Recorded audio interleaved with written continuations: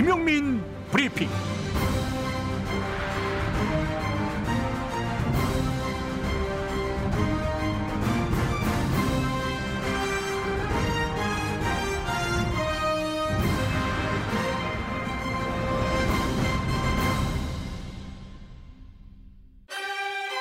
꿩을 먹을 것이냐, 알을 먹을 것이냐, 그것이 문제.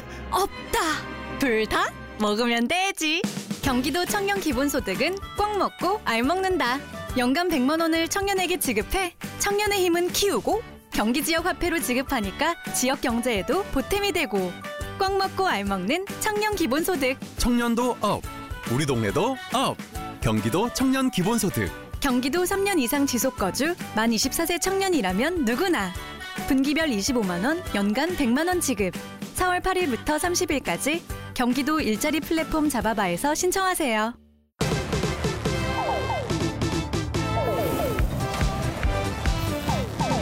관훈라이트클럽으로 오신 여러분 환영합니다. 반갑습니다. 반갑습니다. 아이고, 반갑습니다. 아, 이분이 누구십니까? 총재님. 네, 자유한식당 총재님 황교악이라고 했어요. 황교안과 황교익 사이 황교악. 네이버의 그 연관 검색어에 제일 앞에 황교안이 있어요. 근데 그럼 황교안도 아니고 황교악으로 소개했어요. 우리 황교익 총재님이 황교안 씨하고 만난 적이 있어요. 그래요? 진짜요? 그 동계 올림픽 때 평창 동계 올림픽 그 개막식 할 때 같이 이제 만찬 자리에서는 저기 있었고, 저녁 먹고 이제 개막하러 가는데 그게 버스를 타고 이제 움직여요. 끝나고 난 다음에 이제 돌아오는데 이제 제가 이제 구석 자리 뒤쪽 이렇게 앉아 있는데 이제 황교안 씨가 이렇게 그런데 분위기가 그때 어땠냐 그러면요. 그때 황교안 씨는 전혀 뭐 사람들이 사실 본체도 안 하려고 가까이 안 둘라 그러는 거지. 인기 최악이었을 때거든 그때. 그래서 사람들이 앉으라 소리도 안 하는 거야. 이렇게.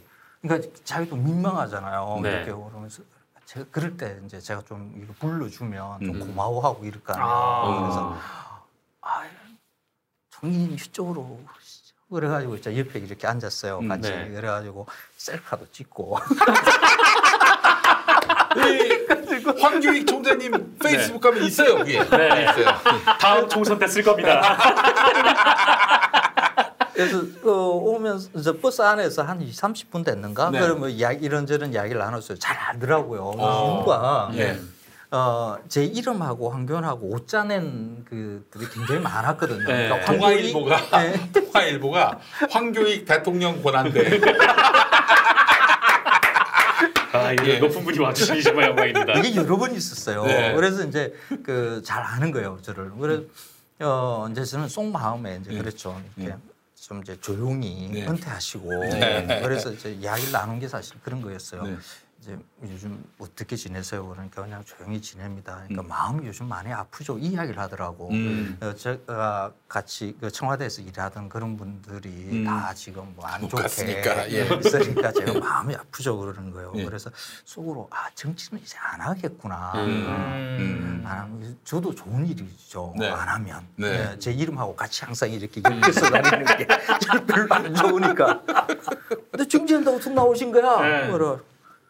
좀 요즘 별로 그래서 좋은 시절을 못 보내고 있어요. 그분 때문에. 자, 그래서 제가 전에 여러 차례 얘기했습니다만은 황교안 씨의 지지율이 치솟아서 결국 차기 대통령으로 유력해진다. 그러면 민주당이 용단을 내려가지고 한 50석을 갈라서 대선 앞두고 갈라서 자유한식당을 만들고 황교익 대표를 대권 주자로 세워가지고 자 그래서 그 투표용지에 기호 2번 황교안 자유한국당, 기호 3번 황교익 자유한식당 해가지고 헷갈리게 표현 쪽으로. 자 그렇습니다. 자 그래서 오늘 또 우리 창당대회가 시작됩니다, 여러분. 창당대회. 창당대회를 이제 이 대권 주자 황교익. 자, 한번 쓰시죠. 기호 3번 황교익. 기호 3번. 저희 그 벙커 교회 아니 황교안 씨 그때 정치 안 할 것 같았단 말이에요. 그냥 하지 마시지. 그냥 나오셔가지고 있잖아요. 이상하게 이런 네.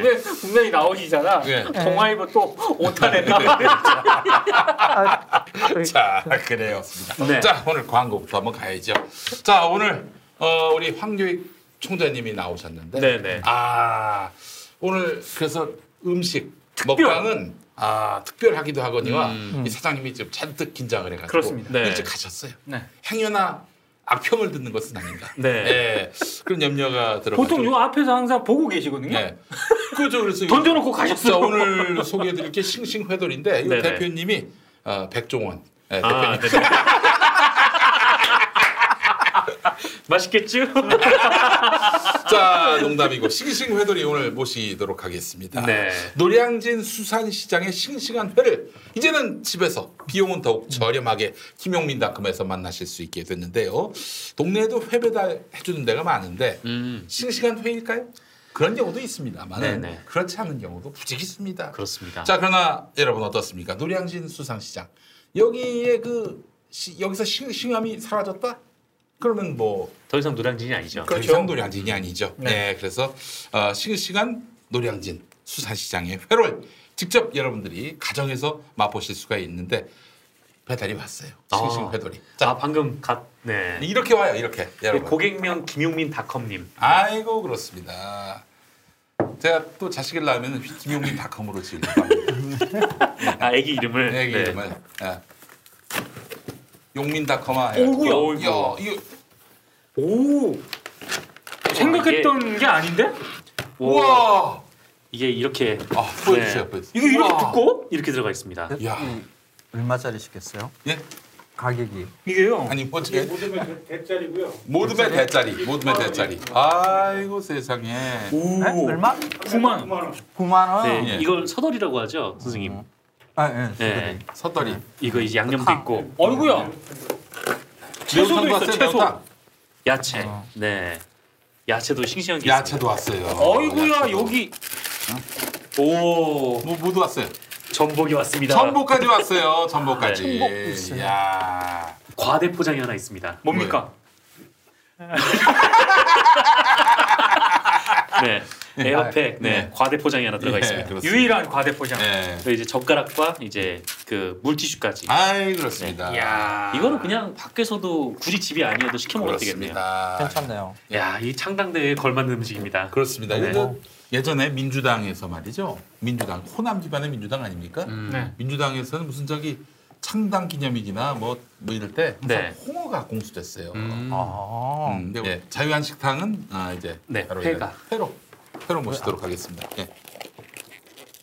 아이고, 근데 생각보다 세상에. 많다. 야채도 씻어서 갖다 주셨어요. 예. 네. 야. 이건 광고한다고 일부러 많이 주는 게 아니라요. 네. 그냥 평소 양 그대로. 이게 광고한다고 많이 주는 게 아니라 9만 원이면 다 이렇게 예. 이게 다 한 세트로 온다. 예. 여기 매운탕 빠져 있고요 지금. 실제 주문을 하면 제철 해산물 하나 더 추가해 주시면. 야 세상에 난리가 났네. 난리가 났어. 푸드 칼럼니스트 우리 황교익 선생님과 함께. 네. 자, 지금 총재님께서 굉장히 진지해지셨어 지금. 예. 양념장을 만들고 계시는데. 우리 선생님께서 자기 것만 따르고 있습니다. 자 여러분. 다른데요. 예. 노량진 수산시장의 싱싱한 회를 이제 집에서 편하게 네. 비용은 더욱 저렴하게 김용민닷컴에서 만나실 수 있습니다. 동네에서 회 배달해주는 건 많은데 하지만 실패 없는 싱싱한 회를 만나려면 김용민닷컴을 이용하시면 되겠습니다. 이것도 김용민닷컴으로 들어옵니까? 그렇습니다. 네. 싱싱 회돌이는 오직 3kg 이상의 씨알 좋은 횟감만을 사용하기 때문에 식감에서 확연한 차이가 납니다. 겨울철 횟감인 방어 같은 경우 10kg 이상의 대방어. 네.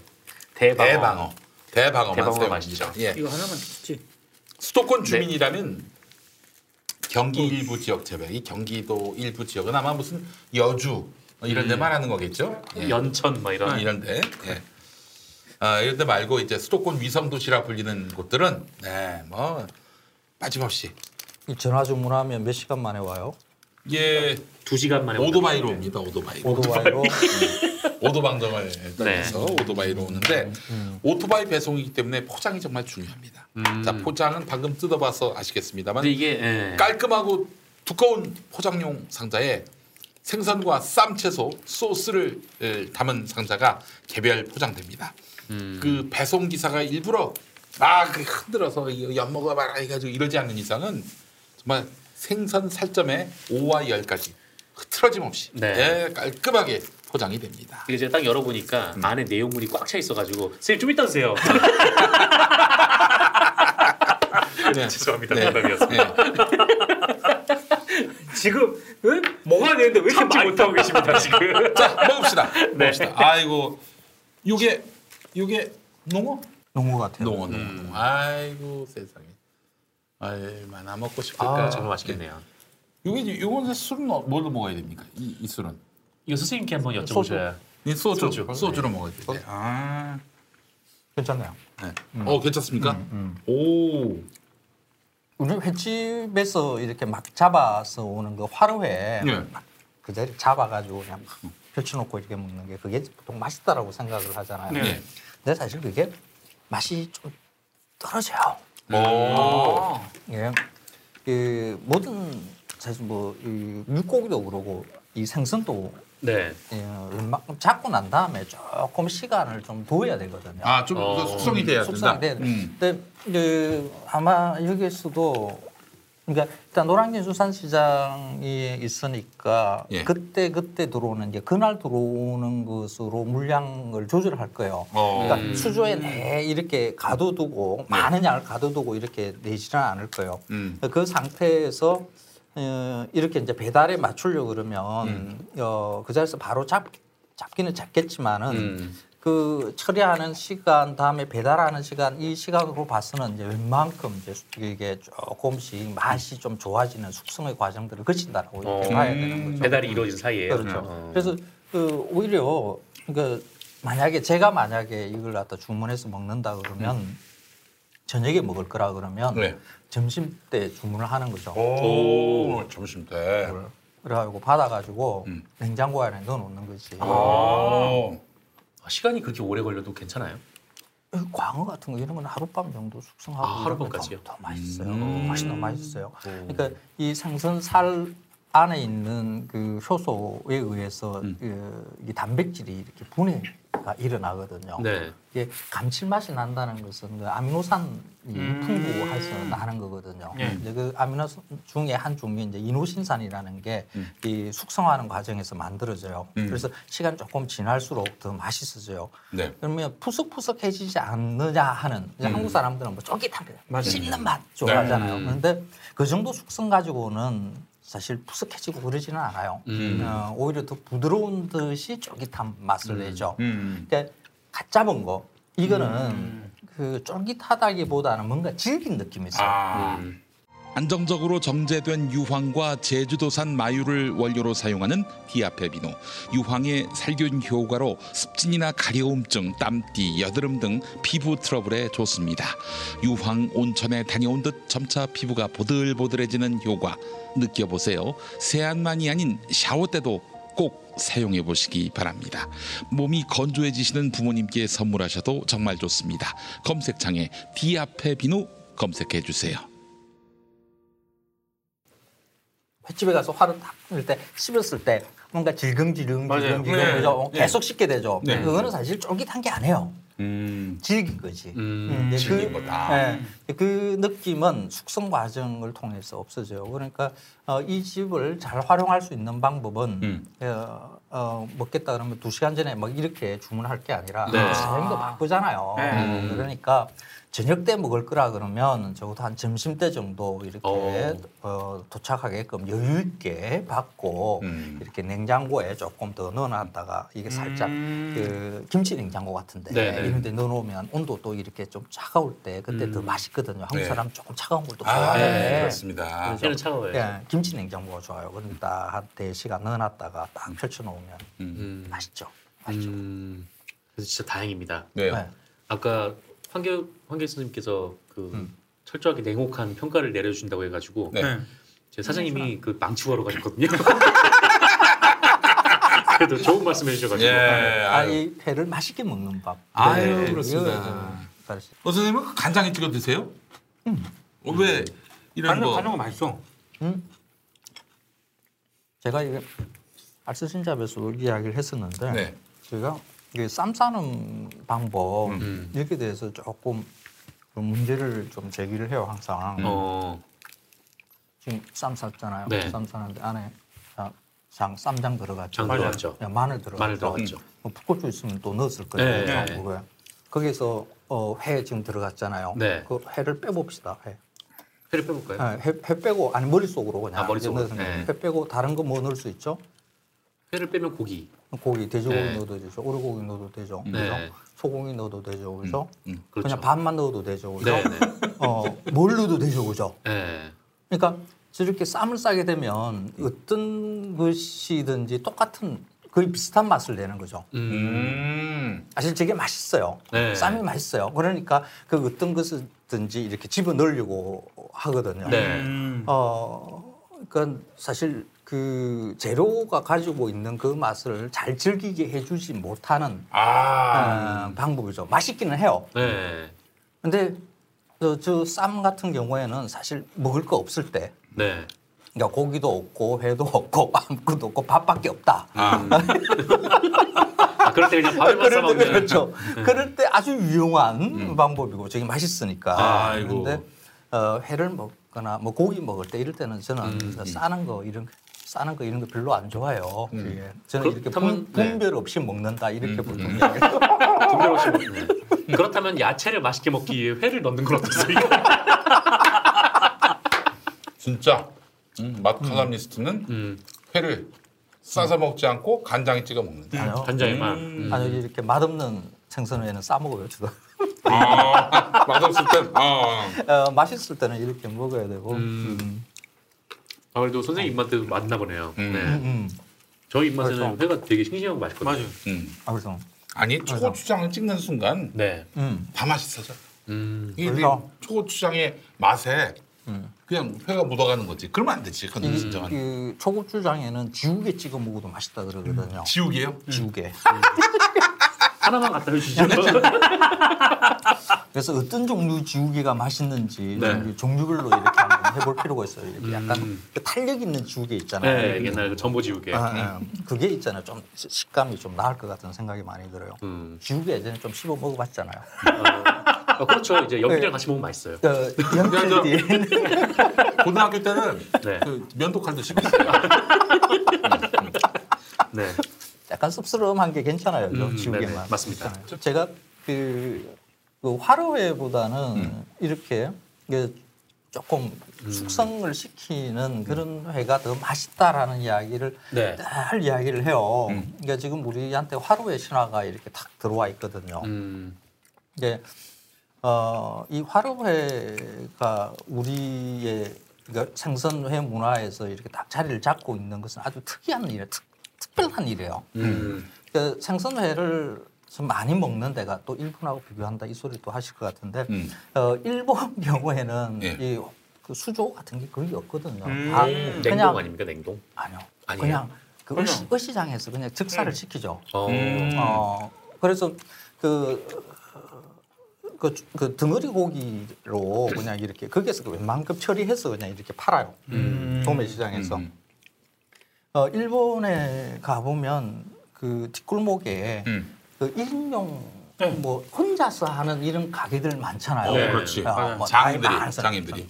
그분들한테 가면 생선회가 또 종류별로 막 있어요. 저 사시미 시키면 막 대충 계속 나와요. 그게. 근데 혼자서 그 수조도 없는데 그게 어떻게 가능한가 하면 그런 식으로 시장에서 이미 처리되어 있는 생선들을 가져올 수 있으니까 그게 가능한 거거든요. 근데 우리나라의 이 생선 회 식당들은 가보면 수조 그렇죠. 항상 있죠. 그래서 손님들이 주문해요. 저거 잡아주세요. 그러면 식당 주인이 그때부터 이제 찾기 시작해요. 처리하고 뭐하고 이 비용이 어마어마하게 많이 발생하는 거거든요. 힘도 들고요. 자, 비용 문제. 내가 비용 먼저 생선을 살리려고 그러면 산지에서 수조차에 생선을 담아서 운송을 해야 돼요. 아, 그렇죠. 그 수조차 안에 생선이 들어가 있는 양은 한 3분의 1도 안 될 거예요. 맞아요. 그냥 바닷물을 싣고 이렇게 옮기는 거거든요. 그 바닷물 왔다 갔다 하다가 중간에 막 이렇게 도로에 뿌리고 막 이래요. 그 환경오염도 돼요. 다음에 수조 안에다 집어넣으면 그냥 그만 있으면 안 돼요. 그 안에 산소 발생기 돌려야 돼요. 그리고 냉각기도 돌려야 돼요. 그렇죠. 그 수온 올라가면 이렇게 죽거든요. 다 그게 비용이거든요. 그러니까 그 식당 주인들이 점점 힘들어지는 거죠. 비용이 점점 올라오고 소비자들은 이제 비싼 회를 먹을 수밖에 없게 되는 거죠. 그리고 다양한 생선회를 또 먹을 수가 없는 거죠. 거기 있는 것만 잡아야 되니까. 그렇죠. 근데 그게 맛있느냐? 맛있다기보다는 조금 애매해요. 그 아까 말했듯이 생선은 잡고 웬만큼 숙성을 거쳐야만이 감칠맛이 풍부해지고 약간 부드러운 듯 탄력이 생기는 거잖아요. 근데 이 방식으로 먹는 게 훨씬 나아요. 그러니까 경제적으로도 맛으로도 이렇게 그러니까 화로에 이걸 갖다 머리를 지우고 그런 숙성회 방식으로 먹는 게 나아요. 근데 제가 이 말을 하면 꼭 이렇게 또 이렇게 댓글 붙이는 분들이 있어요. 뭐라고 붙이냐 그러면 생선을 이거 싱싱한 거 못 먹어봤어 저래. 배 위에서 잡자마자 그 먹으면 얼마나 맛있는데 뭐 이래요. 그거 맛있게 느껴지긴 해요. 제가 마산 출신이거든요. 그렇지. 제가 바닷가 출신이에요. 제가 취미가 낚시예요, 낚시. 제가 바다에서 곧장 잡아서 먹는 거 내가 오죽 많이 먹었겠어요. 그래도 직접 치세요? 맛있어요.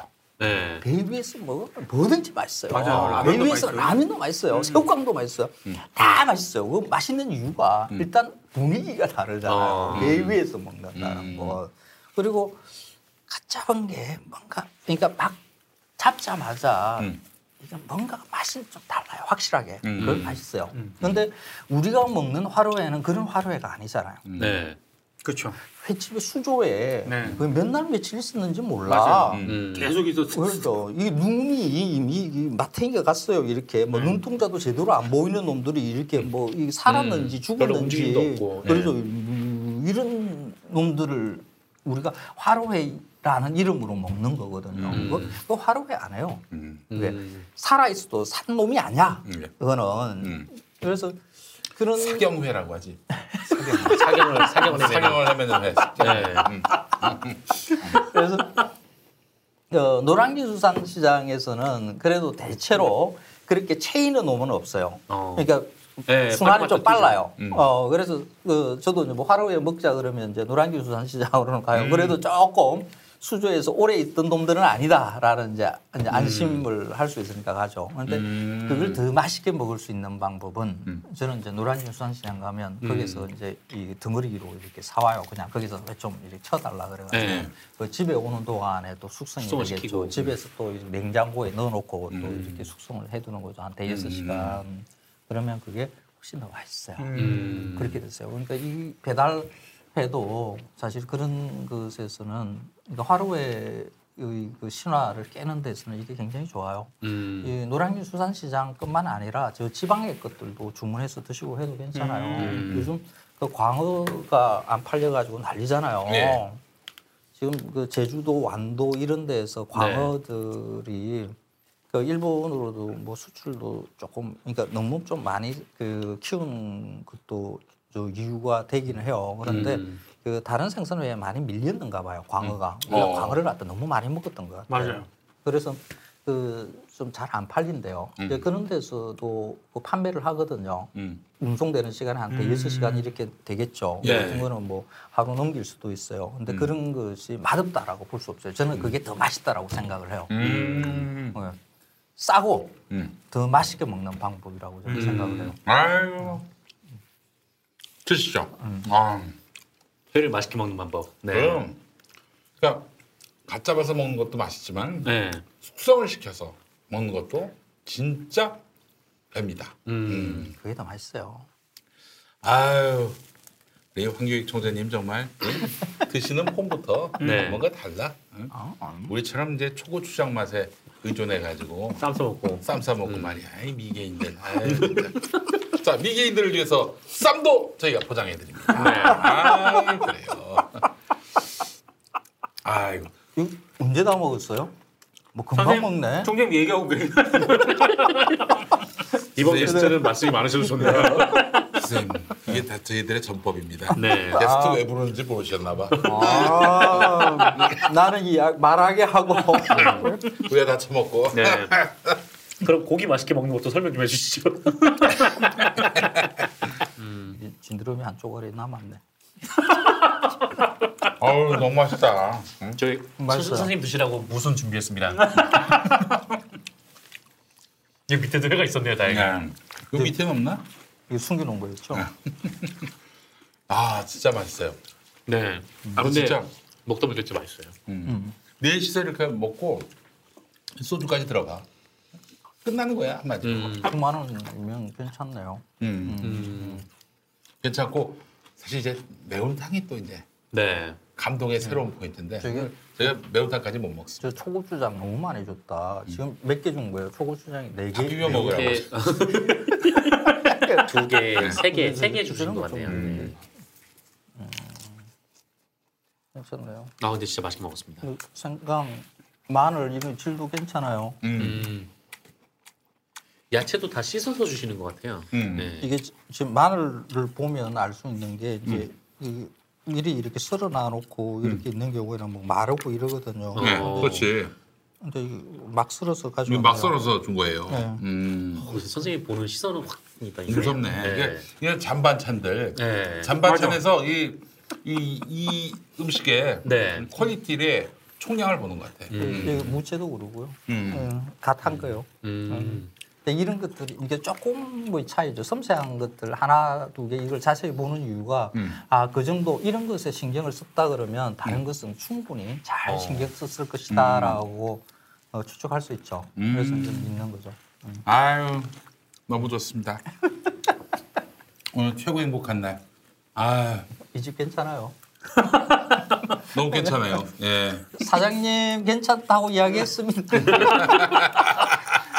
또 있어. 떡볶이는 맛없는 음식이죠. 맛없어요.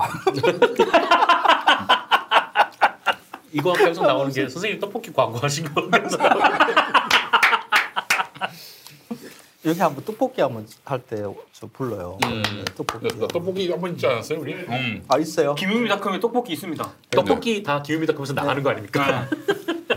떡볶이는 맛없는 이유를 설명을 하면서 이렇게 떡볶이 먹는 거 어떨까요? 조스 떡볶이가 좋았어요. 아니 선생님이 설명을 하시고 먹는 거 우리가 먹고. 우리 입점 못해서 건드리지 말고 조스 떡볶이 가져오세요. 이거 30년 잘라 돌겠네요. 아우, 다 먹었어요. 근데 진짜 맛있다. 남김이 없습니다. 너무 맛있습니다. 회는 아껴 먹느라고 그렇지 저희가 천천히 먹는다고 그래서 맛이 없구나. 한번 먹어봐 그런 얘기가 나오나. 근데 밖으로. 이게 회가 좀 두꺼워가지고 안에서 좀 씹는 시간이 좀 있어요. 괜찮아요. 이게 훌렁훌렁 넘어가는 건 약간 아니고. 그러니까 한국인이 좋아할 만한 그 회의 두께가 있어요. 너무 얇으면 이 맞아요. 맥격을 맛이 없어요. 싸서 이렇게 해서 씹어야 되는 거죠. 예전엔 모든 게 좋았죠. 그런데 언제부턴가 골반이 뒤틀리고 허리가 아프고. 중요한 건 당신의 자세입니다. 이젠 바디로직을 입고 걸으세요. 바디로직이 당신의 몸을 조율해줍니다. 매일매일 입고 걷자. 바디로직. 소중한 분께 바른 자세를 선물하세요. 건강의 시작, 바디로직. 입자, 걷자, 골반 차렷, 바디로직. 선생님, 그 푸드 칼럼니스트로서 내가 이거는 진짜 딴 사람들한테 보여주기 싫다. 그러면서 막 먹는 거. 뭡니까?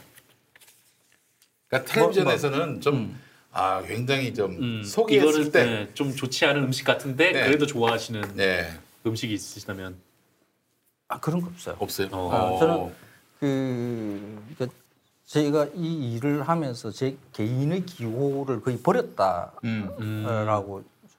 생각을 하는데, 그러니까 제가 어떤 그러니까 제가 가지고 있는 그 황교익 개인의 기호를 이렇게 앞세우게 되면 그 음식에 대해서 좀 객관적으로 들여다보기가 힘들어지거든요. 그래서 아예 나는 내가 좋아하는 음식이 없어, 나는 좋아하는 음식이 없어 하고 전 자꾸 스스로한테 되뇌는 거죠. 그러니까 어떤 음식이든지 간에 나는 뭐 적당히 먹을 수가 있다라는 건 그렇게 이렇게 그 체면을 걸어놓은 게 한 10여 년 되니까 뭐 특별하게 좋아하고 특별하게 싫어하고 하는 것도 없어요. 라면 안 끓여 먹으십니까? 라면 먹죠 당연히. 그렇다면 라면은 어떤 라면을 드세요? 저는 예전에 광고한 그 라면 광고 내가 뭘 광고했더라? 무슨 라면이었지? 이 와중에 또 광고를 철저히 자본주의적인 것이네요. 자본주의의 삶을 우리가 살고 있잖아요. 그렇죠. 근데 우리는 사실 그게 대해서 조금 거북해하는 사람들이 많아요. 그러니까 저 같은 한 영역에 있는 특히 이제 음식에 관련되는 전문 글쟁이죠. 마크로니스트가 음식 광고를 하는 것에 대해서 터부시해요. 그 일은 그 일이고 자본주의의 삶에 맞춰서 살아가는 것은 또 다르게 또 경쟁을 해야 되는 거거든요. 근데 그것까지를 문제 삼는 것은 이번에 뭐 헌법재판관에 대한 그 청문할 때도 왜 판사는 왜 주식 투자도 못해? 판자촌에 살고 청렴해야 되고 이런 이미지. 지금까지 나온 것을 자료로 보자 그러면 뭐 불법한 일도 없잖아요. 뭐 이렇게 뭐 깨끗하게 다 틀어져 있는 상태잖아. 그런데 주식을 하는데 좀 돈이 많다. 주식 총액이 한 30매덕 된다라고 하는 거. 그것 때문에 사람들이 이상하게들 봐요. 사실 그게 언론에서 그렇게 자꾸 문제 삼고 그 야당에서 문제 삼는 것은 대중들이 거기에 대해서 약간 고개를 갸웃하고 있다라고 판단하고 있기 때문에 그런 거거든요. 그러니까 우리 스스로 그런 생각을 하고 있는 것은 아닌가. 만약 그런 기준으로 보자 그러면 미국의 트럼프 대통령은 대통령 못 되는 거지. 한국에서는 그 땅 장사한 사람이잖아요. 그렇죠. 땅 장사한 사람을 이렇게 대통령으로 자본주의의 사회에 살고 있는 것에 합법하고 비윤리적인 일이 아니라 그러면 하는 게 정상인 거죠. 그러니까 제가 하고 있는 일도 그래요.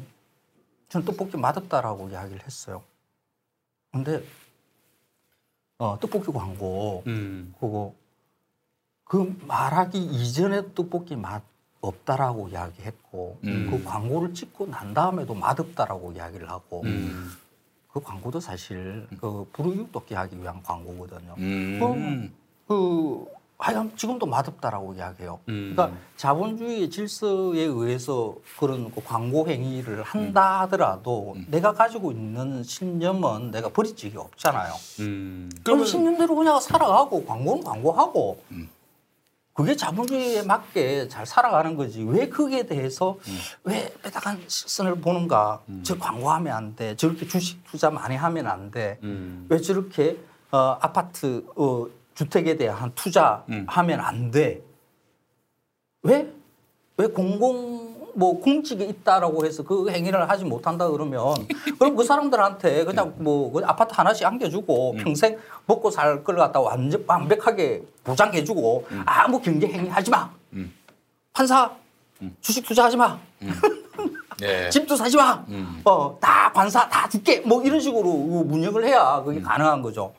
우리가 지금 살고 있는 사회가 자본주의 사회라는 걸 갖다가 왜 자꾸 잊어버리는지, 왜 그 룰을 갖다가 서로 이렇게 존중하지 않는 건지. 웃긴 게 주식 부자라고 막 시비를 거는 당이 자유한국당인데 자유한국당은 완전히 거기 주식 부자, 국회의원 주식 부자 거의 대부분이 자유한국당입니다.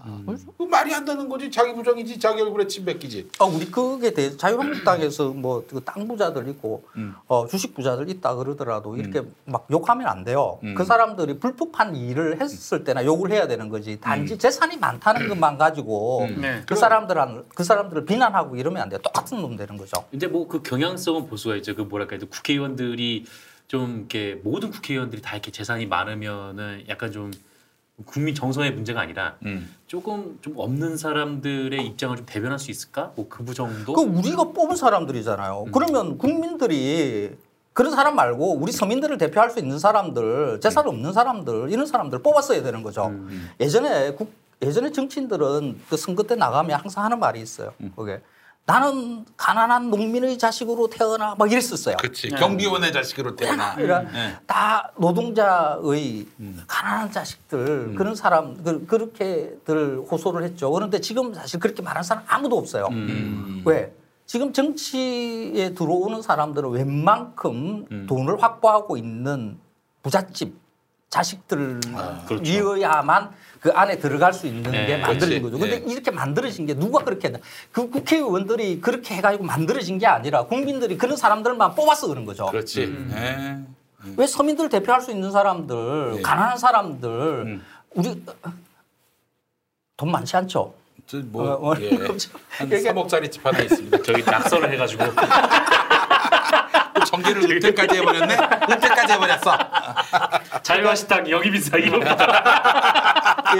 대의민주제라는 게 우리 국민들을 대표하는 거니까 우리의 정서, 우리의 경제 조건, 우리의 삶의 그 조건에 그 유사한 사람들을 뽑아내려고 이렇게 노력을 해야 되는 거죠. 우리는 뭐 재벌 자식이면 뭐 그냥 표주고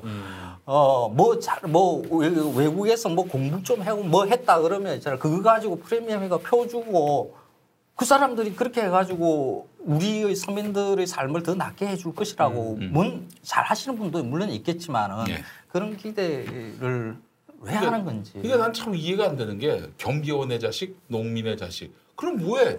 경비원에게 아무런 어떤 그런 정서적 공감대를 형성하지 못하는데 농민에 대한 그 정책을 펴지도 않는데 그럼 농민의 자식이면 뭐하고 경비원의 자식이면 뭐해? 이거 한겨레 보니까 농토는 많이 샀더라고요. 이게 마치 그 얘기하고 똑같은 거지. 그 얘기하고 똑같아요. 저는 참 청빈한 삶을 살고 있습니다. 저희 집 정원사가 무척 가난합니다. 저희 집 운전사가 무척 가난합니다. 집이 없습니다. 전세 삽니다. 뭐 이런 거. 이거 뭐가 달라 도대체. 정신을 공유하지 않는데 애완을 공유하지 않는데. 자, 그래서 선생님 그 라면은 뭐가 맛있습니까? 기억이 났어요. 예전에 안성탕면을 광고를 했었어요. 안성탕면.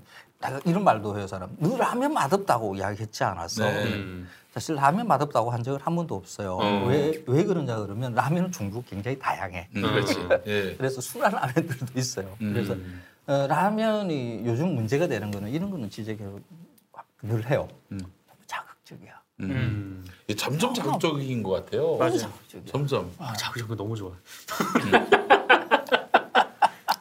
근데 진짜 이 라면이나 모든 음식들이 세게 나와요 요즘에. 그래서 불당면 같은 경우 더 매운 그걸 못 먹거든. 이 너무 매워가지고요. 이게 한번 강한 게 들어오면 그 다음에는 또 더 강한 거 자꾸 올라가거든요. 한정없이. 그래서 그 적정한 수준에서 강도를 이렇게 멈추는 게 그게 다른 여러 음식들, 이게 강도가 약한 음식들도 맛있게 먹을 수 있는 방법이죠. 아니 그런 건 왜 담합을 안 하는지 모르겠어. 그 맛에 대해서 국민 건강을 위해서 말이죠. 그런 담합은 환영이죠. 그런 거 안 할 거예요. 많이 팔리는 게 중요하지.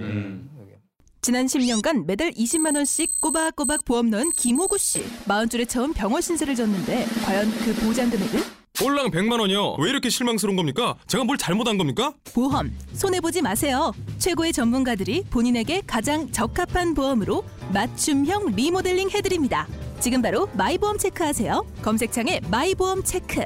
자, 우리 또 선생님 힘이 많이 필요하실 겁니다. 로얄 제리의 힘. 봉황. 봉황. 나는 봉이야. 봉황. 아이고 로얄 젤리입니다, 여러분. 로얄 젤리가 몸에 좋다는 건 잘 알려진 사실이지만 네. 제대로 만든 믿을 수 있는 로얄 젤리를 만나는 것은 쉽지 않습니다. 자, 김용민닷컴에 입점한 봉황 어떻게 먹는 거예요? 먹는 거야? 뭐 똑같이 먹는데 어우 세상에 이런. 응? 자, 그냥 꿀입니까? 그냥 그래서 꿀상태예요? 이걸 줬구나. 예, 이 따뜻한 물을 주신 이유가 바로 그런 거예요. 예. 생 로얄 젤리, 프로폴리스, 화분, 벌꿀을 네. 화분까지 넣었어요. 화분까지 넣어서. 화분을 부셔가지고. 꽃가루. 야, 꽃가루. 꽃가루. 아, 네. 꽃가루라고 해야지. 이제 화분이라고 그래서 나는 화분이 꽃가루잖아요. 아니 그 화분 말고. 이게 받침 기우미 선수가 얘기한 거 이때 그 화분을 했어요. 네. 예. 그 화분 벌꿀을 배합해서 만든 네. 양봉과학의 결정체로서 진짜 바쁜 벌꿀 아닙니까? 네, 그렇습니다. 여기 들어가 있습니다. 100% 국내산에다 이것도 역시 물 한 방울 국내산. 들어가지 않았어요. 물 한 방울 넣지 않았어요. 그냥 로얄 젤리와 로얄 벌꿀. 젤리, 네. 로얄 젤리. 예, 최상의 영양소를 유지하기 위해서 힘든 연구 개발 과정을 거쳤고 국내 최고의 원재료를 찾기 위해서 전국 방방곡곡을 수소문했는데 경남 거창, 지리산 그쪽에 해발 700m 이상에서 채취한 양봉 산물입니다. 네. 자, 이 봉황 필수 영양소, 단백질, 비타민, 칼슘, 철분 이런 것들이 풍부해서 노화 방지, 발육, 항염, 면역력 증가, 피로 회복에 좋습니다. 자, 김용민닷컴에 입점한 봉황은 한정판으로 생산된 거예요. 예, 수작업으로 생산한 귀한 로얄 젤리가 함유된. 아이고 선생님. 아이고 고맙습니다. 아, 이렇게. 아이고 고맙습니다. 아이고 이런. 여기다가 따뜻한 물을 넣어가지고. 찬물 아닙니까? 이거 따뜻한 물이에요? 따뜻한 물이에요. 예. 아 그러네. 그럼 못 믿냐? 어? 아 여기 광고가 너무 과대 광고여서. 너무 많이 봤어요? 아 그럼 또 로얄 젤리 더 넣으면 되겠지. 더 넣으면 되지 뭐. 네. 그래. 자, 우선 아이고 너무 많이 넣었다. 우리 정치로서 이제 큰일 하실 분인데. 네. 그렇죠. 3숟갈은 넣어도 됩니다. 아유 좀 더 넣죠 선생님. 좀 더. 아니 됐어요. 이 정도 됐어요. 네. 됐어요. 아, 또 이제 아이고, 푸드 칼럼니스트는 네. 이것도 많이 먹어도 뭐 좋은 게 아니에요. 조금만. 일단 원액부터 마셔보시고. 원액부터 한번. 네. 어우. 아 그렇게 좀 이렇게 멋있게 드시는 건 아니네요. 네. 아니 근데 위에서 이걸 보니까 굉장히 그렇습니다. 넌 안 먹니? 저도 먹어야죠. 야, 드셔야지. 먼저 드실 줄 알고. 야, 네가 제일 어우야. 필요하지 않니? 네가 제일 필요해. 왜 이거 먹으면 살 빠져요? 응? 이거 먹으면은 다음에 당선돼. 자, 따뜻한 물로 아유, 감사합니다. 넣어주시고. 예.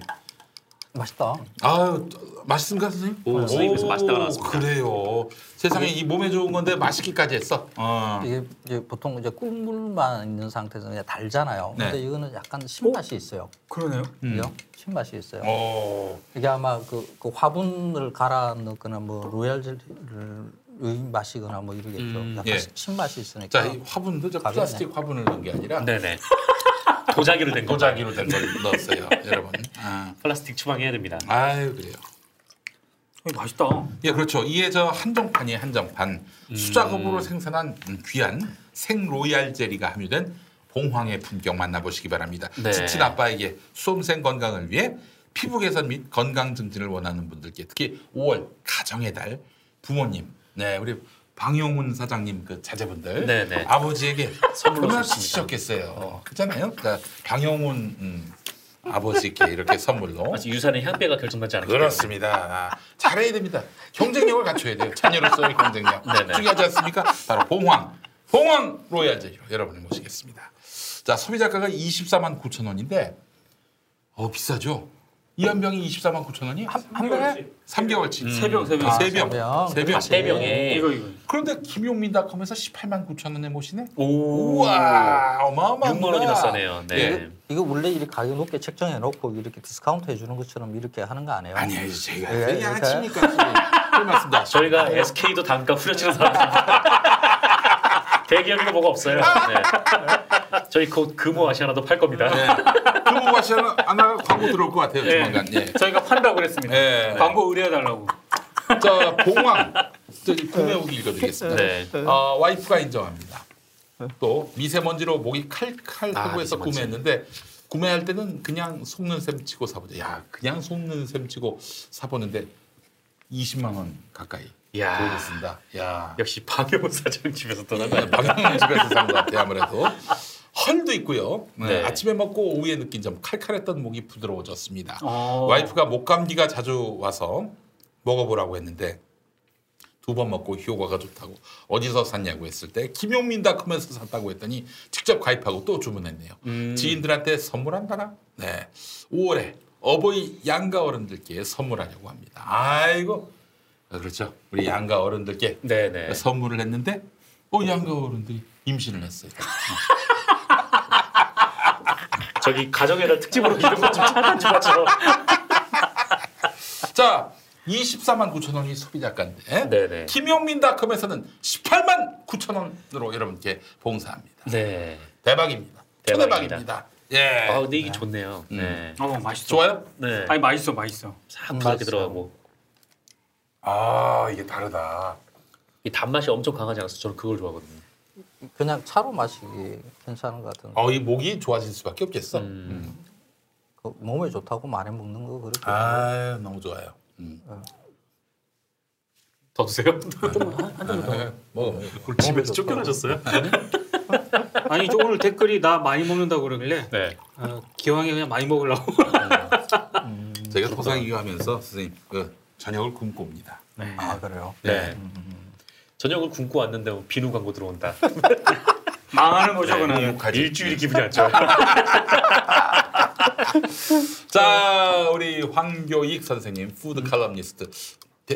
사실 그래서 저는 10년, 20년 뒤에는 그 전당대회 때 저희 아버지는 푸드 칼럼니스트시며 농민 경비가 아니라 저희 아버지는 푸드 칼럼니스트시며 저희 아버지는 웹 디자이너시면서 그렇죠. 저희 아버지는 시사평론가이시며 저희 아빠는 기레기입니다.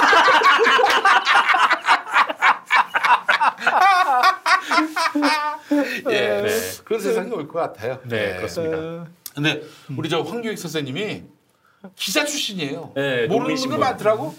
농민신문에서 한 12년. 네. 농민신문을 잘 모르는 분들이 많은데 이 조중동만 아는 분들은 농민신문 하는 신문이 할지 모르겠지만 엄청난 발행 부수. 발행 부수 장난 아닙니다. 30몇만 부, 35만 부 엄청나요. 되죠. 조중동만 그다음 한 4위인가 5위인가 그래요. 그렇죠. 이게 농가에는 그러니까 왜 그런 많은 발행 부수를 가지고 있냐 그러면 농민들이 그렇게 열심히 그 신문을 본다는 뜻은 아니에요. 그 지역에 농협 있잖아요. 그 농협에서 사업을 그러니까 돈이 남으면 이제 조합원들한테 돈을 돌려주기도 하고 배당금이라고 해요. 그러고 난 다음에 환원 사업이라고 해서 뭐 다른 것으로 이렇게 돌려주기도 해요. 그 중에 하나가 이제 농민신문을 이렇게 농협에서 구독료를 부담을 하고 농민한테 주는 거죠. 이제 이런 사업들이 있으니까 이제 그게 가능한 일이거든요. 이제 그 일을 가지고 그러면 이제 그거 너무 좀 편하게 장사하는 거 아니야. 뭐 이렇게 볼 수 있는데 그 농민들도 그러니까 전문적인 직업군이라고 봐야 되거든요. 그렇죠. 그 농민들이 파악을 해야 되는 것들이 사실 파악을 해야 되는 정보들이 상당히 많아요. 지금에 돌아가는 소비자들이 어떤 트렌드, 어떤 소비 성향을 가지고 있는가, 지금 도매 시장에서의 가격이 어떤가, 다른 농민들은 지금 어떤 생각으로 어떤 작물들, 어떤 품종을 심는가 하는 것들에 대한 정보를 끊임없이 그 농민들이 확인을 해야만이 경쟁력을 가지는 농민이 될 수가 있거든요. 그래서 그런 게 농민들한테 정보가 많이 돌아가게끔 하는 일이 굉장히 중요해요. 근데 이 신문만 가지고 사실 되는 게 아니거든요. 저는 사실 농민신문에 있을 때 늘 그 생각을 했었는데 현장에 내려가 보면 농민들이 농민신문을 잘 안 봐요. 그 안에 진짜 좋은 정보들이 정말 많은데 잘 안 봐요. 로얄 젤리 같은 정보들. 그런데 그럼 뭐 어떻게 뭐가 있을까 보면 농민들이 라디오를 많이 라디오를 가보면 아마 한 번씩 다 경험이 있을 겁니다. 그렇습니다. 이거 비닐하우스 같은 이런 데 오면 라디오 틀어놓고 이렇게 작업들 하거든요. 그 수확 후 작업들 할 때도 라디오 틀어놓고 뭐 하고 막 이렇게 해요. 그냥 그리고 이제 저녁 때 들어오면 피곤하니까 그냥 뭐 주말 연속극 조금 보다가 그냥 주무시고 이러거든요. 그래서 농민 방송이 필요해요. 농민 방송. 라디오 방송이 필요한 거죠. 근데 그 KBS 같은 데서 아침 방송으로 농민 뭐 새벽에 한 5시부터 6시까지 그거 하죠. 그거. 그 시간에만 잠시 그냥 대충 하고 넘어가는데 사실 KBS가 사실 이럴 때 조금 신경을 좀 써줘야 돼요. 그 농민 방송 같은 거 아까 그 왜 300억 가냐고 저도 사실 그 이해가 안 가거든요. 옛날에 연합이 사실 필요했었어요. 그 지역에 연합은 그 밑에 그 기자들이 그 전국에 거의 면 단위로 쫙 깔려 있잖아요. 그렇죠. 그래서 그 자잘한 사건들을 취합해서 올리기에는 사실 연합이 그 역할을 하게끔 한 거죠. 그래서 이제 정부에서 그런 지원들이 갔을 것이라고 보는데 지금은 사실 필요 없잖아요. 그러면 그런 돈 같은 거 제가 생각하기에는 그런 농민 방송, 농민 라디오 만들어 가지고 그렇게 하는 게 훨씬 더 이득이지 않는가? 그럼요. 그 KBS 라디오에 하나 채널 만들어 가지고 농민 좋아하는 음악 지금 라디오 들어보면 다 그렇잖아요. 이거 젊은 세대들 맞춰져 있거든. 음악 프로그램도 보면 다 그 뭐 10대, 20대들 좋아하는 노래만 다 나와요. 그죠? 그 농민들 그런 노래 안 좋아해요. 농민들 그 트로트 뭐 이런 것들 그 나이 연세 많이 드신 분들이 좋아하는 그런 음악들 계속 내보내고 그리고 그 연예인들도 젊은 연예인들 이런 분 잘 몰라요. 그분들은 그러니까 뭐 옛날에 그 활동하셨던 분들 이런 중간 중간에 지금 그 뭐 농협의 공판장 시세며 뭐 지금 트렌드들 이런 거 지금 또 소비지에서 농산물을 지금 어떤 소비자들이 어떤 것을 요구를 하고 있는가 이런 거 인터뷰해서 내보내고 정보 보내주고 하는 이런 거 좀 그 300억 빼가지고. 그렇죠. 그 송신소 하나 짓는데 한 15억 들어요. 15억 전국에 한 뭐 10여 개 지으면은 뭐 그럼 150억 나오잖아. 그리고 나머지는 그 뭐 어디서 뭐 전국 자체 방송할 거 없이 한 군데다가 150억 몰아가지고 그렇게 해서 운영시키면 얼마나 좋아요. 12시부터 2시까지 황교익 쇼 이런 거 하나 만들고. 만약에 우리 농민분들이 농민 방송을 통해서 뭐 시사 정보도 접하지 않겠어요? 그렇죠. 거기서 말하자면은 이것이 그 뭔가 가짜 뉴스가 아닌 진짜 뉴스 그리고 뭐 이런 냉전 수구 논리 이런 거 아니고 진짜 순도 높은 뉴스를 전했을 경우 농민들의 정치 의식도 많이 신장되겠죠.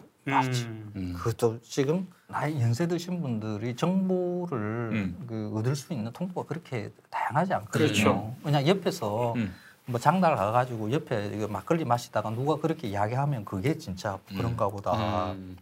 문재인이가 북한한테 뭐 쌀 몇만 성 갖다 줬다더라. 뭐 있지도 않은 일들.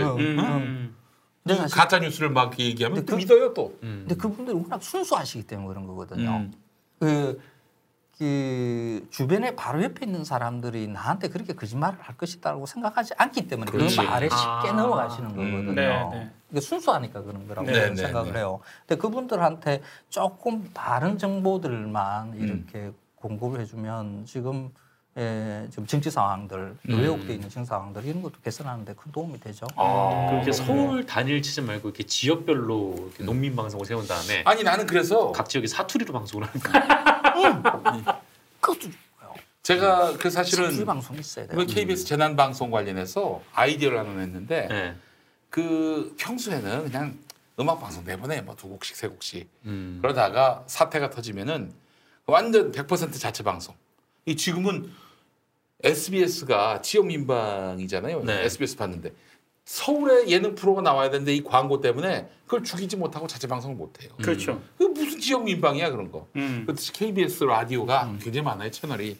그 중에 하나를 딱 만들어 가지고 농민 채널 겸 농민 라디오 겸 또 비상시에는 또 지역의 재난 방송을 할 수 있도록 그 기능을 특화시키면은 어떨까 하는 생각을 해보게 됐습니다. 그 우리 지금 방송의 거의 다 그러니까 수도권의 20, 30대를 위한 방송으로만 지금 만들어졌어요. 그게 시청률이 나온다라고 생각합니다. 또 아무래도 광고주에게는 듣는 사람들이 20, 30, 40대면은 아무래도 그 구매력이 있으니까. 구매력이 그래서 얼마 전에 그 칠곡 가시네들 그 영화 만든 김지한 감독이 하나 이거 이슈를 던지게 그거거든요. 그 KBS가 아침 드라마를 없앤다라고 해서 하다가 그 김장 감독이 지금 시골에 있는 할매들이 낙이 그걸 알아보는 낙인데 근데 그걸 없앤다 그러느냐. 그게 KBS가 공영방송이 해야 되는 일이 그냥 시청률 따져서 해야 되는 일이 아니다라는 걸 갖다가 이슈를 갖다가 만들어서 김장 감독이 그 할매들 모아가지고 시위하겠다고 이렇게 하시더라고요. 그러니까 그 사실 그런 시각이 필요한 거죠. KBS가 공영방송은 어떠해야 되는가 하는 것을 갖다가 조금 더 깊이 저는 생각해야 될 때가 아닌가. 지금 채널이 너무 많잖아요. 온갖 것 다 막 그 정보들이 부족한 것이 아니에요. 너무 많은 정보들이 쏟아져 나오는데 그 정보들의 실소유자들, 실제 그 소비자들, 영위하는 사람들, 그렇죠. 그 수용자들의 가까이 어떻게 필요한 정보들을 갖다가 제공해 줄 수 있는 그런 공영방송이 만들어져야 되는 거죠. 너무 좋은 아이디어 내셨고 사투리로 이제 그 뻥이요. 가짜뉴스요. 그 저는 그 저기 충남경찰청인가 거기서 그 인터넷 방송 하는데 순 그 사투리로 풀어주는데 너무 좋더라고요. 그렇죠. 좋아요. 그 사투리도 우리 문화유산인데 그 유산을 버려요. 맞아요. 사투리 써야 돼요. 이게 꿈인가 생신가 아직 얼떨떨한데요. 정말 좋은 프로그램이라는 생각입니다. 여러분들이 이 문제 좀 다뤄달라, 이런 사람 쪽으로 시선을 모아달라, 그럼 의견 많이 주시기 바랍니다. 앞으로도 많은 애청 바라고요. 거리의 만찬 양희은이었습니다. KBS 1TV 매주 금요일 밤 10시 거리의 만찬 많은 시청 바랍니다. 선생님 그 농민신문의 기자로 들어가셨고 어떻게 맛 칼럼니스트로 이렇게 그 사실 처음 길을 개척하신 거 아니에요?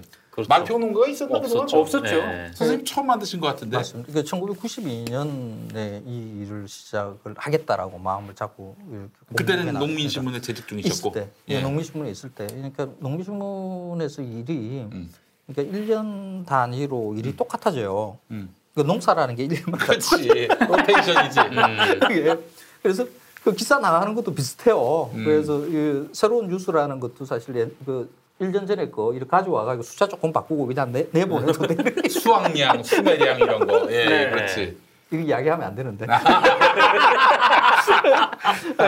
그래서 쳇바퀴 돌듯이 해요. 그래서 그걸 좀 재미가 좀 없더라고요. 그래서 그걸 생산자 입장에서의 것을 농민신문의 일이라 그러면 요걸 소비자 입장에서 이렇게 바라보는 무엇이 좀 재밌지 않을까?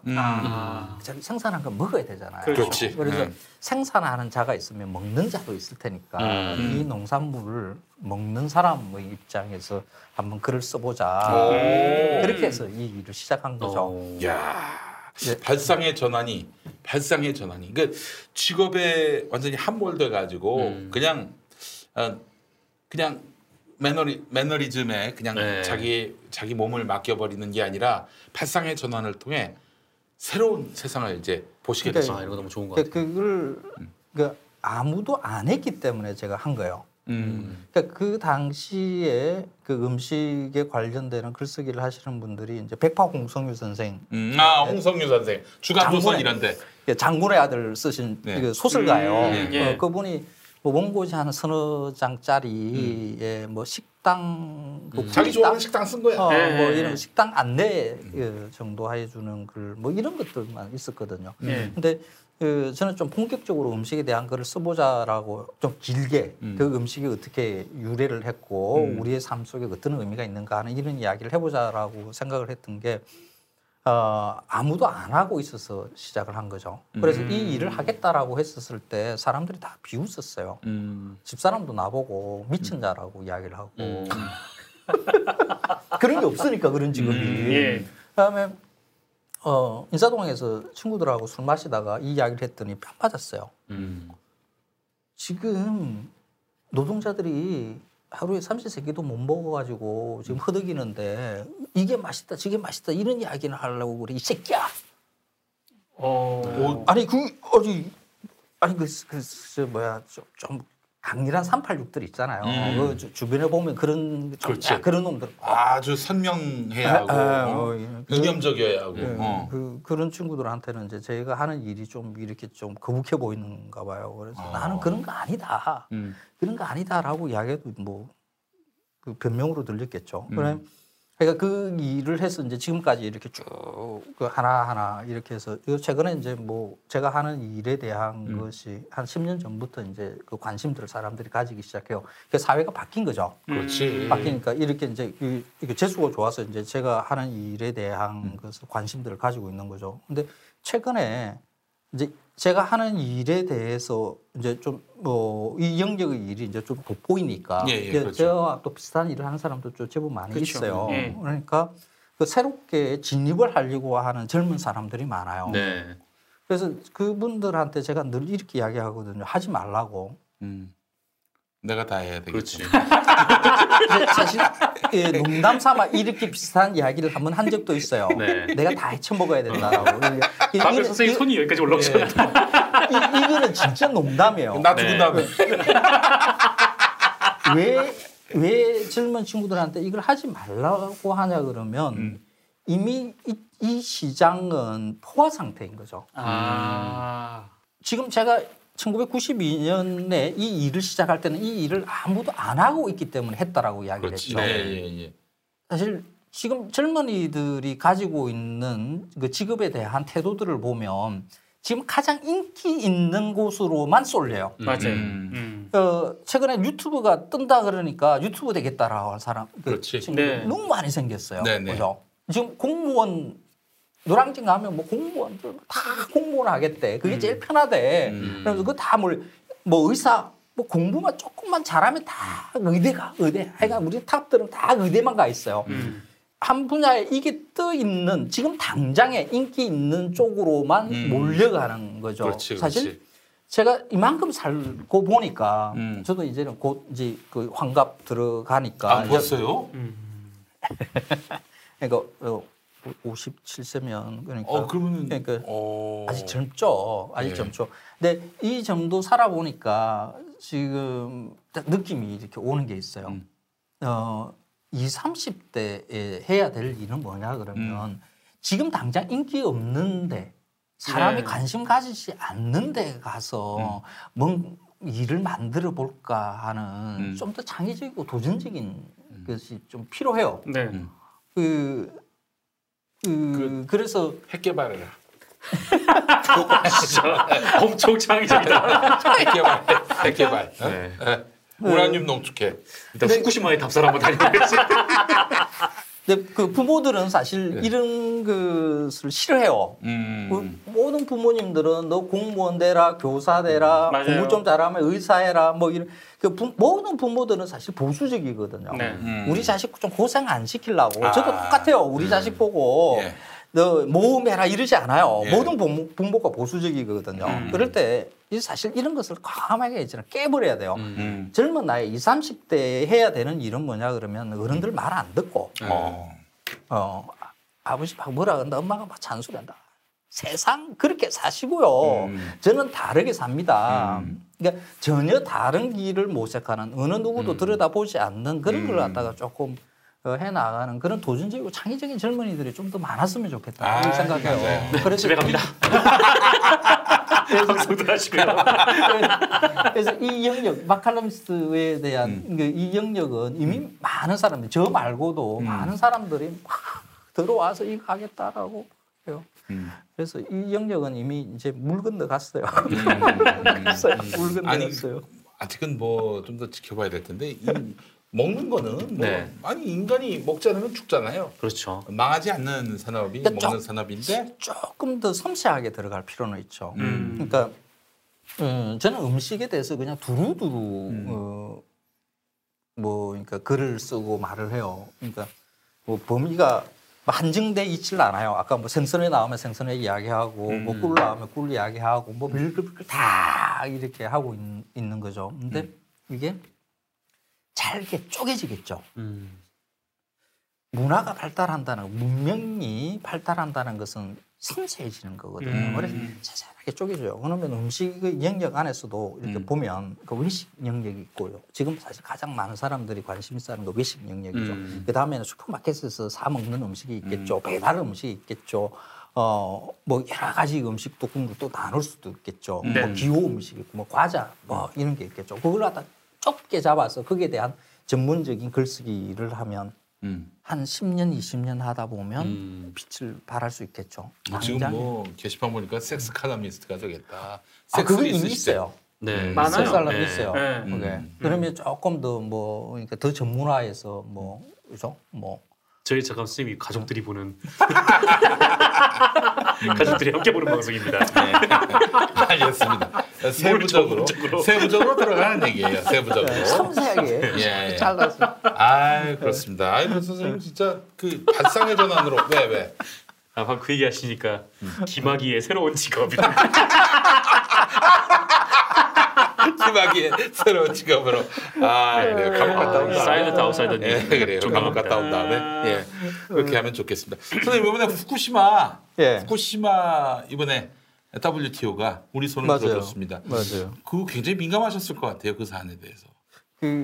저도 그러니까 지금 우리 정부가 그러니까 식약처나 이런 데에서 수시로 일본에 가서 그 현재 우리나라에서 수입되고 있는 그 수산물, 뭐 농산물 다 포함하더라고요. 네. 그게 오염이 없는가 하는 것을 점검들을 많이 하더라고요. 그래서 그게 갔다 온 분의 이야기를 한번 들은 적이 있는데 우리한테 지금 들어오는 것은 거의 대체로 안전하대요. 그래서 일본산이라고 해서 너무 걱정하지 마라. 일단 들어온 것은. 그 이야기는 하시더라고요. 오늘 김현정의 뉴스쇼 라디오에서 이 통상교섭 관련된 네네. 일하시는 분이 인터뷰. 나오셨는데 이 세슘이 그 기준치 이하로 검출이 돼도 관련된 자료를 다 요구를 하고자 드리고 있다고. 네, 굉장히 까다롭게 이렇게 하신대요. 저는 그 최근에 인터뷰하는 거를 보면서 이게 1심이 박근혜 정부 때 있었잖아요. 그게 완패를 했잖아요. 작년 아니었나요? 1심이? 박근혜 정부 때 아니었나요? 박근혜 정부 때였어요. 예. 이게 재판 과정이 그 박근혜 때 이렇게 있었다라고 이야기를 해요. 예. 그러니까 일을 제대로 안 한 것 같아요. 그러니까 어쨌든 이게 2015년에 제소를 했으니까 맞아요. 그 이후부터 계속 엉망으로 준비를 했던 계속 엉망으로 그때는 처음에 준비를 했던 것 같아요. 그러니까 판결의 내용이나 그러니까 그 안에 좀 조금 좀 자세히 들여다보면 이번에 우리가 이긴 게 이 정부가 워낙 촘촘하게 잘해서 이긴 거예요. 맞아요. 사실 우리가 이길 수 없는 그 재판일 가능성이 모든 전문가들이 진다고 그랬거든요. 아니 그 기자 만나봤는데 기자들도 패소했을 경우를 예상하고 기사를 다 써놨대요. 그때는 뭐 어떻게 조치를 해야겠다, 어떻게 해야겠다, 뭐 그렇게. 그렇죠. 그 뭐 조선일보는 틀림없이 이 정부의 무능 뭐 이런 식으로 썼겠지. 안 봐도 비디오. 일본과의 관계 악화로 인한. 그러니까 관계 회복 개선해야 뭐 이랬었을 거라고. 스페이드 퀴즈입니다. 돌잔치, 칠순잔치, 가게 홍보, 체육대회, 창사기념일. 정답! 기념품! 문제를 끝까지 들으셔야죠. 이럴 때 사용하는 판촉물이나 기념품, 답례품, 단체 선물 등을 취급하는 전문업체로서 국민을 위해 제대로 일하는 언론과 정당에 후원을 하는 판촉물 전문업체는 어디일까요? 정답! 네피알! 네? 어디라고요? 네피알!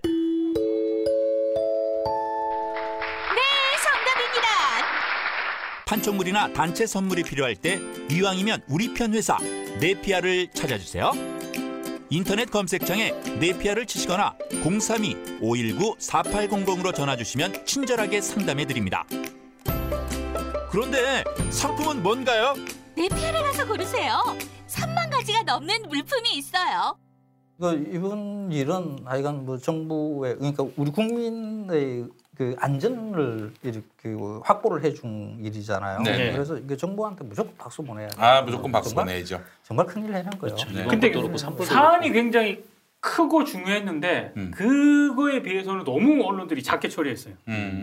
특히 조중국. 맞아요. 네. 그리고 후쿠시마에서 들어오는 물고기는 후쿠시마 앞바다에서 잡은 건 물론 아니겠죠. 그게 그 일본 내에서도 그 속임수가 많대요. 그렇지. 그러니까 뭐 그게 뭐 정직한 일본인들만 있는 것은 아니잖아요. 어느 나라에서나 그렇죠. 비정직한 사람들은 존재를 해요. 그래서 그 위험 지역에서 생산된 것, 그러니까 우리가 지금 금지시켜 놓은 게 10개현이죠. 그 10개현 그 바깥에 거기에서 이렇게 했다가 그 바깥으로 보내는 거죠. 그러니까 그 안에서 그 원산지를 세탁을 하는 방식의 것이 올 수 있다라는 거, 그게 사실 그 극한 걱정이죠. 네. 우리 국민들이 걱정하는 게 그런 거거든요. 네, 이제 거기에 대한 그 방어벽을 그러니까 이번 재판뿐만 아니다 하더라도 식약처며 뭐 이런 데에서 관련 공무원들이 열심히 그걸 갖다가 점검들을 잘 하고 있다라는 것. 그거는 사실 그 이전에도 사실 박근혜 정부가 이제 이걸 조사하는 단체도 해산시켰고 그래서 질 수밖에 없는 상황을 만들었다고 하는데 사실 징용 판결을 최대한 지연시킨 거라든지 그렇죠. 위안부 말도 안 되는 합의 이런 걸로 보면은 지금 박근혜 정부가 한일 관계는 박근혜 정부가 덕보이게 만들었죠. 일본한테 뭐 착 잡힌 게 있나 뭐 그런 생각을 막 들게 해요. 일본의 후쿠시마 수산물이 그 뭐 세슈미 검출이 안 됐다. 나는 틀림없이 이 봉황 로얄 젤리를 그 물고기들한테 다 먹였을 것이다. 네. 저걸 나는 왜 뚜껑을 닫나 했어. 그렇습니다. 확실합니다, 그거는. 네. 그 물고기들 노량진에 와서 이제 안전하게. 에이, 소리 하고 있어. 그러니까 우리는 정치 권력, 이게 박근혜 정부가 어떤 일을 했는지는 잘 모르지만은 우리가 박근혜 정부한테 그런 의심들의 눈길을 보내는 것은 이런 거죠. 박근혜 정부는 국민을 위해서 일하는 정부는 아니야 하는 거죠. 그렇습니다. 자기네들끼리 뭐 짬짬해가지고 자기네들끼리 뭐 뒷돈 챙기고 뭐 그렇지, 하고 일돈 챙기고 하나 있죠. 그런 집단이니까 그 일도 그렇게 해서 우리가 패소한 걸 거야 하고 그렇게 의심을 하는 거죠. 사실 지금 이긴 게 진짜 신통한 신기한 일이지 어마어마하게 이 정부가 잘한 일이지 그때 그 패소한 게 사실 그렇게 우리가 질라고 그런 것은 아닐 수도 있다라고 그렇죠. 저는 적어도 국민의 안전과 관련되는 일을 관심 없어요. 그 인간들은. 그러니까 내가 너무 많이 봐주는 건가 이런 말하는 게 아니 뭐 저기 하여튼 뭐 제가 봤을 때는 아니 선생님은 상식선이에요. 설마 정부가 뭐 국민의 안전을 도외시했겠는가 이런 믿음을 갖고 계시지만은 이건 상식선이 아닙니다. 근데 결국 선생님 박근혜 정부 시대에서는 몰상식이 상식을 이겼어요. 그래도 그게 일을 하는 공무원들이 있잖아요. 그러니까 정치 권력의 윗대가리는 그런다 하더라도 이 공무원들이 가지고 있는 기본적인 자세는 그렇게 나쁘지는 않아요.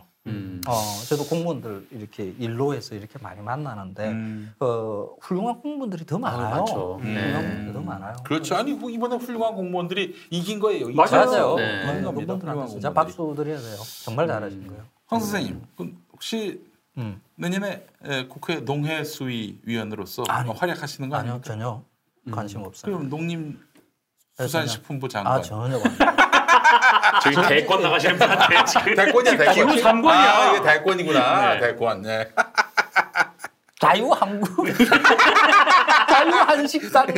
자유한식당. 이게 총재라는 말이 안 어울리고 있잖아요. 저거는 뭐 정치 권력처럼 이렇게 보이니까 당주. 당수도 아니고 당주. 자유한식당 당주. 뭐 무역 당원은 주인이 아닙니다. 무역 소설도 보면 이런 거 있잖아요. 무림의 한파 당주 그래요. 당주. 아니 예전에 동아일보가 타이틀에서 무슨 기사에서 눈에 안 띄게 기사에서 황교익 대통령 권한대행이라고 한 게 아니라 타이틀에서 황교익 제목에서 그랬어요. 제목에서 그랬어요. 야 이게 진짜 이게 여러 사람이 필터링했을 거 아니야. 근데 그게 그대로 통과가 됐다는 거는 대통령 대행갑니다. 그렇습니다. 저는 정치 안 해요. 동아일보가 나라 역사도 바꾸신 분입니다. 그렇죠. 바탕으로. 그 정치, 뭐 언론, 뭐 어떤 영역의 일이든지 간에 그 해야 되는 그 일에 대한 그 목표 지점들이 있잖아요. 저는 사실 마칼럼니스트니까 음식 문화 들여다보고 바른 정보들을 그러니까 대중들한테 전달한다는 이 역할 정도인 거거든요. 왜냐하면 그 정치는 조금 달라지죠. 바꿔야 되는 거죠. 제도. 사람의 의식도 바꿔야 되는 거고요. 거기에 대한 시스템도 바꿔야 되고. 그러니까 그 보통의 그 강한 의지가 아니면 사실 이 그 정치를 할 수 없는 일이라고 저는 생각을 해요. 그래서 저는 정치하지 않겠다라고 지난번에도 내가 이야기했어요. 이야기. 이야기했어요. 내가 하지 않는 이유 나는 좀 놀고 싶어요. 좀 적당히 그냥 말하고 그냥 내 의지를 많이 담지 않아도 될 만한 것만 해야지. 정치하시는 분들 옆에 보면 나 불쌍해 죽겠어. 너무 힘들어. 자유라는 건 없어요. 진짜 자유라는 건 없고 정말 진짜 장관 청문회 한번 나가봐요. 그 인생 자체가 부정당한다니까. 그렇죠. 그러니까 지금 문재인 정부 인사검증이 엉망이다 그러는데 아니 안 한대. 사람들이 장관 천거를 해도 안 한대. 그래서 지난번에 그 왜 창조과학 그 믿었던 분 박성진 그 형님은 24번째인가. 설득한 것이 1번부터 23번까지 다 킬당해가지고 24번째로 그 형님 찾아갔다는 거예요. 그러니까 나는 그걸 보면은 아이고 참 이게 뭐 청문하는 게 그 사람이 그 장관으로서 능력을 가지고 있는가 하는 그 정도의 검증이어야 되는 거지. 한 사람 인생을 탈탈 그렇게 해가지고 여러분들 인생도 그거 청문회 나와서 뭐 넘겨갈 수 있을 것 같아요. 그죠? 이 사람은 절대로 못 넘어갑니다. 저는 나올 건데요. 저는 막말밖에 없었어요. 막말 한 번? 그거 하나밖에 없어요? 없어.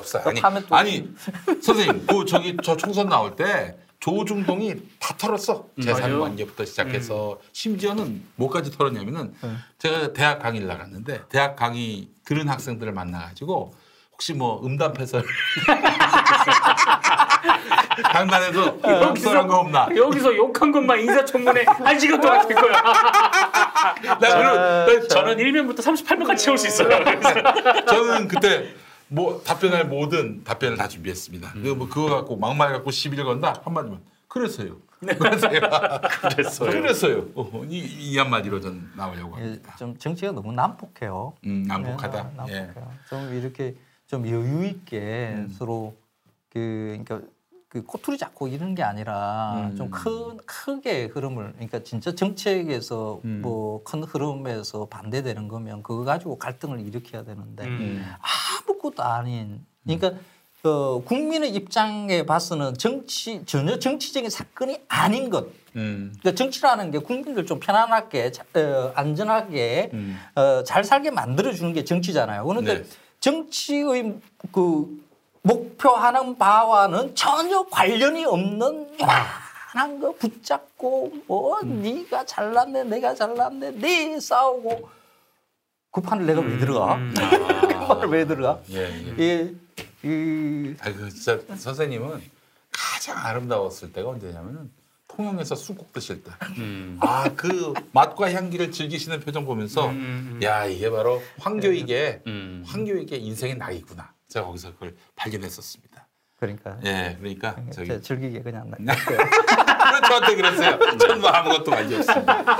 저는 오늘 싱싱 회돌이의 회를 드시는 거 보고 인생의 낙을 봤습니다. 전 사실은 영화 평론가나 또 우리 선생님처럼 음식 평론하시는 분들은 이 즐거움을 평론을 해야 되니 얼마나 힘드실까 그런 생각도 해봤어요. 이게 또 직업이 그렇죠. 맞아요. 이런 거 직업 가지면 안 돼요. 그래서 반대하시는 거죠? 그런 것도 있어요. 너 저기 먹는 거 좋아하는데 그래서 맛 칼럼니스트 될 것 같으면 그만둬라. 맛은 즐겨야 된다. 맞습니다. 그 얘기를 하시는 거 아니에요. 지금 먹방 많이 찍잖아요. 저도 그 먹방 많이 찍었거든요. 텔레비전에 나와서 이렇게 음식 먹으면서 먹어 20개 먹고 그런 건 아니고. 그런 건 아니에요. 근데 이게 얼마나 힘든지 알았어요. 카메라 앞에서 있잖아요. 우리가 아까 한 것은 사실 먹방 안 해요. 우리끼리 이야기하면서 그냥 신경 안 쓰고 이렇게 먹잖아요. 그런데 카메라 이렇게 보고 이렇게 먹고 뭐 이야기하고 이 맛이 어때요? 막 이런 거 있잖아요. 이거 다 채요. 그렇지. 정말 힘들어요. 그게 그 맛있어요, 최고예요. 이거 있잖아요, 다 연기하는 거예요. 이제 먹방에서 지금 막 인분 갖다 놓고 막 이거 있잖아요. 30여 분. 절대 제대로 먹는 거 연기하는 거거든요. 그렇지, 어떻게 하면 그렇지. 클릭수 올리게 하려고 그렇게 하고 있는 얼마나 거거든요. 많은 별풍선과 함께 그렇죠. 이 슈퍼챗에서의 그래서 그게 사실 그 유튜브 하시는 분들은 그게 그 생계 수단일 수도 있는 분들도 계세요. 사실. 근데 그걸 조금 다르게 좀 한번 올릴 수 있는 그러니까 구독자를 올릴 수 있는 게 꼭 그 방법만 있는 게 아니라고 저는 생각을 하거든요. 좀 다른 방법을 좀 생각해 주시고 그리고 그거 좀 보지 마세요. 안 보면 그거는 자연스럽게 도태가 된다. 자연스럽게 사라지거든요. 지금 사실 유튜브의 먹방들은 사실 조금 비정상적이에요. 우리 사일런 아웃사이더님은 저희 섹스 칼럼니스트가 되겠다고 했는데 이게 섹스를 즐겨야지. 그 섹스하는 면에서 그 평론의 그 어떤 관점에서 섹스를 하면 얼마나 피곤하겠습니까? 그러지 마세요. 맞다. 그런 얘기 하고 이렇게 웃지 마라. 자, 오늘 황교익 선생님 모시고 정말 행복한 시간, 재밌는 시간이었습니다. 오늘 아주 정말 이야기에 엄청나게 많은 이야기를 들었어요. 풍년이었습니다. 그렇습니다. 농민신문 기자를 하셔가지고 풍년이라는 표현을 썼습니다. 아주 그 입담인 풍년이었습니다. 그렇습니다. 마지막으로 우리 애청자분들께 인사 한번 좀 해주시고. 다음 떡볶이 편 할 때. 알겠습니다. 저희가 떡볶이 때. 떡볶이 광고, 광고 안에 떡볶이 갖다 놓고 떡볶이가 왜 맛없는가에 대해서 제가 장광스를 한번. 알겠습니다. 좋습니다. 그래요. 기업민닷컴에서 파는 건 안 나오겠네요. 그 광고하는 거 갖다 놔야 돼요. 그래야 나와요. 떡볶이 살고 싶으면 저에게 얼른 광고를 하십시오.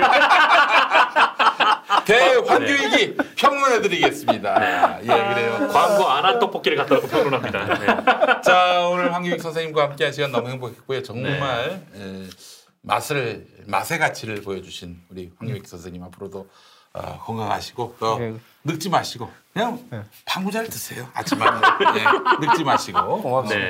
우리 황교익 선생님과 함께 또 우리 즐거운 맛의 세계 계속 영위할 수 있기를 바라는 마음 가져봅니다. 자, 오늘 관훈라이트클럽 마무리하겠습니다. 수고하셨습니다. 네, 고맙습니다. 고맙습니다. 고맙습니다. 탄핵 때문에 뭐 이야기를 전달을 하려고 해도 귀를 막고 듣질 않아요. 패족 수준으로 쪼그라든 한국 보수. 회생의 길은 과연 있을까? 변화된 정치 환경, 갈 길 잃은 보수에게 새로운 희망을 제시한다. 애국 보수의 화려한 부활과 집권을 위한 본격 가이드. 김용민의 신간, 보수를 지켜라. 진중권도 투표하는 보수 정당. 광주에서도 일당이 될 수 있는 보수 정당. 젊은이들의 입당이 줄을 잇는 보수 정당. 언제까지 민주당 정의당을 부러워만 할 것인가? 부러우면 진다니까? 자유한국당 당원 김용민이 쓴 보수를 지켜라. 이김에서 나왔습니다. 김용민 브리핑과 함께한 시간 어떠셨어요? 다음 시간에도 보다 바르고 알차며 즐거운 정보로 여러분을 찾아가겠습니다. 팟캐스트 포털 팟빵에서 다운로드하기, 구독하기, 별점 주기, 댓글 달기로 응원해주세요. 잊지 마세요. 다운로드하기, 구독하기, 별점 주기, 댓글 달기.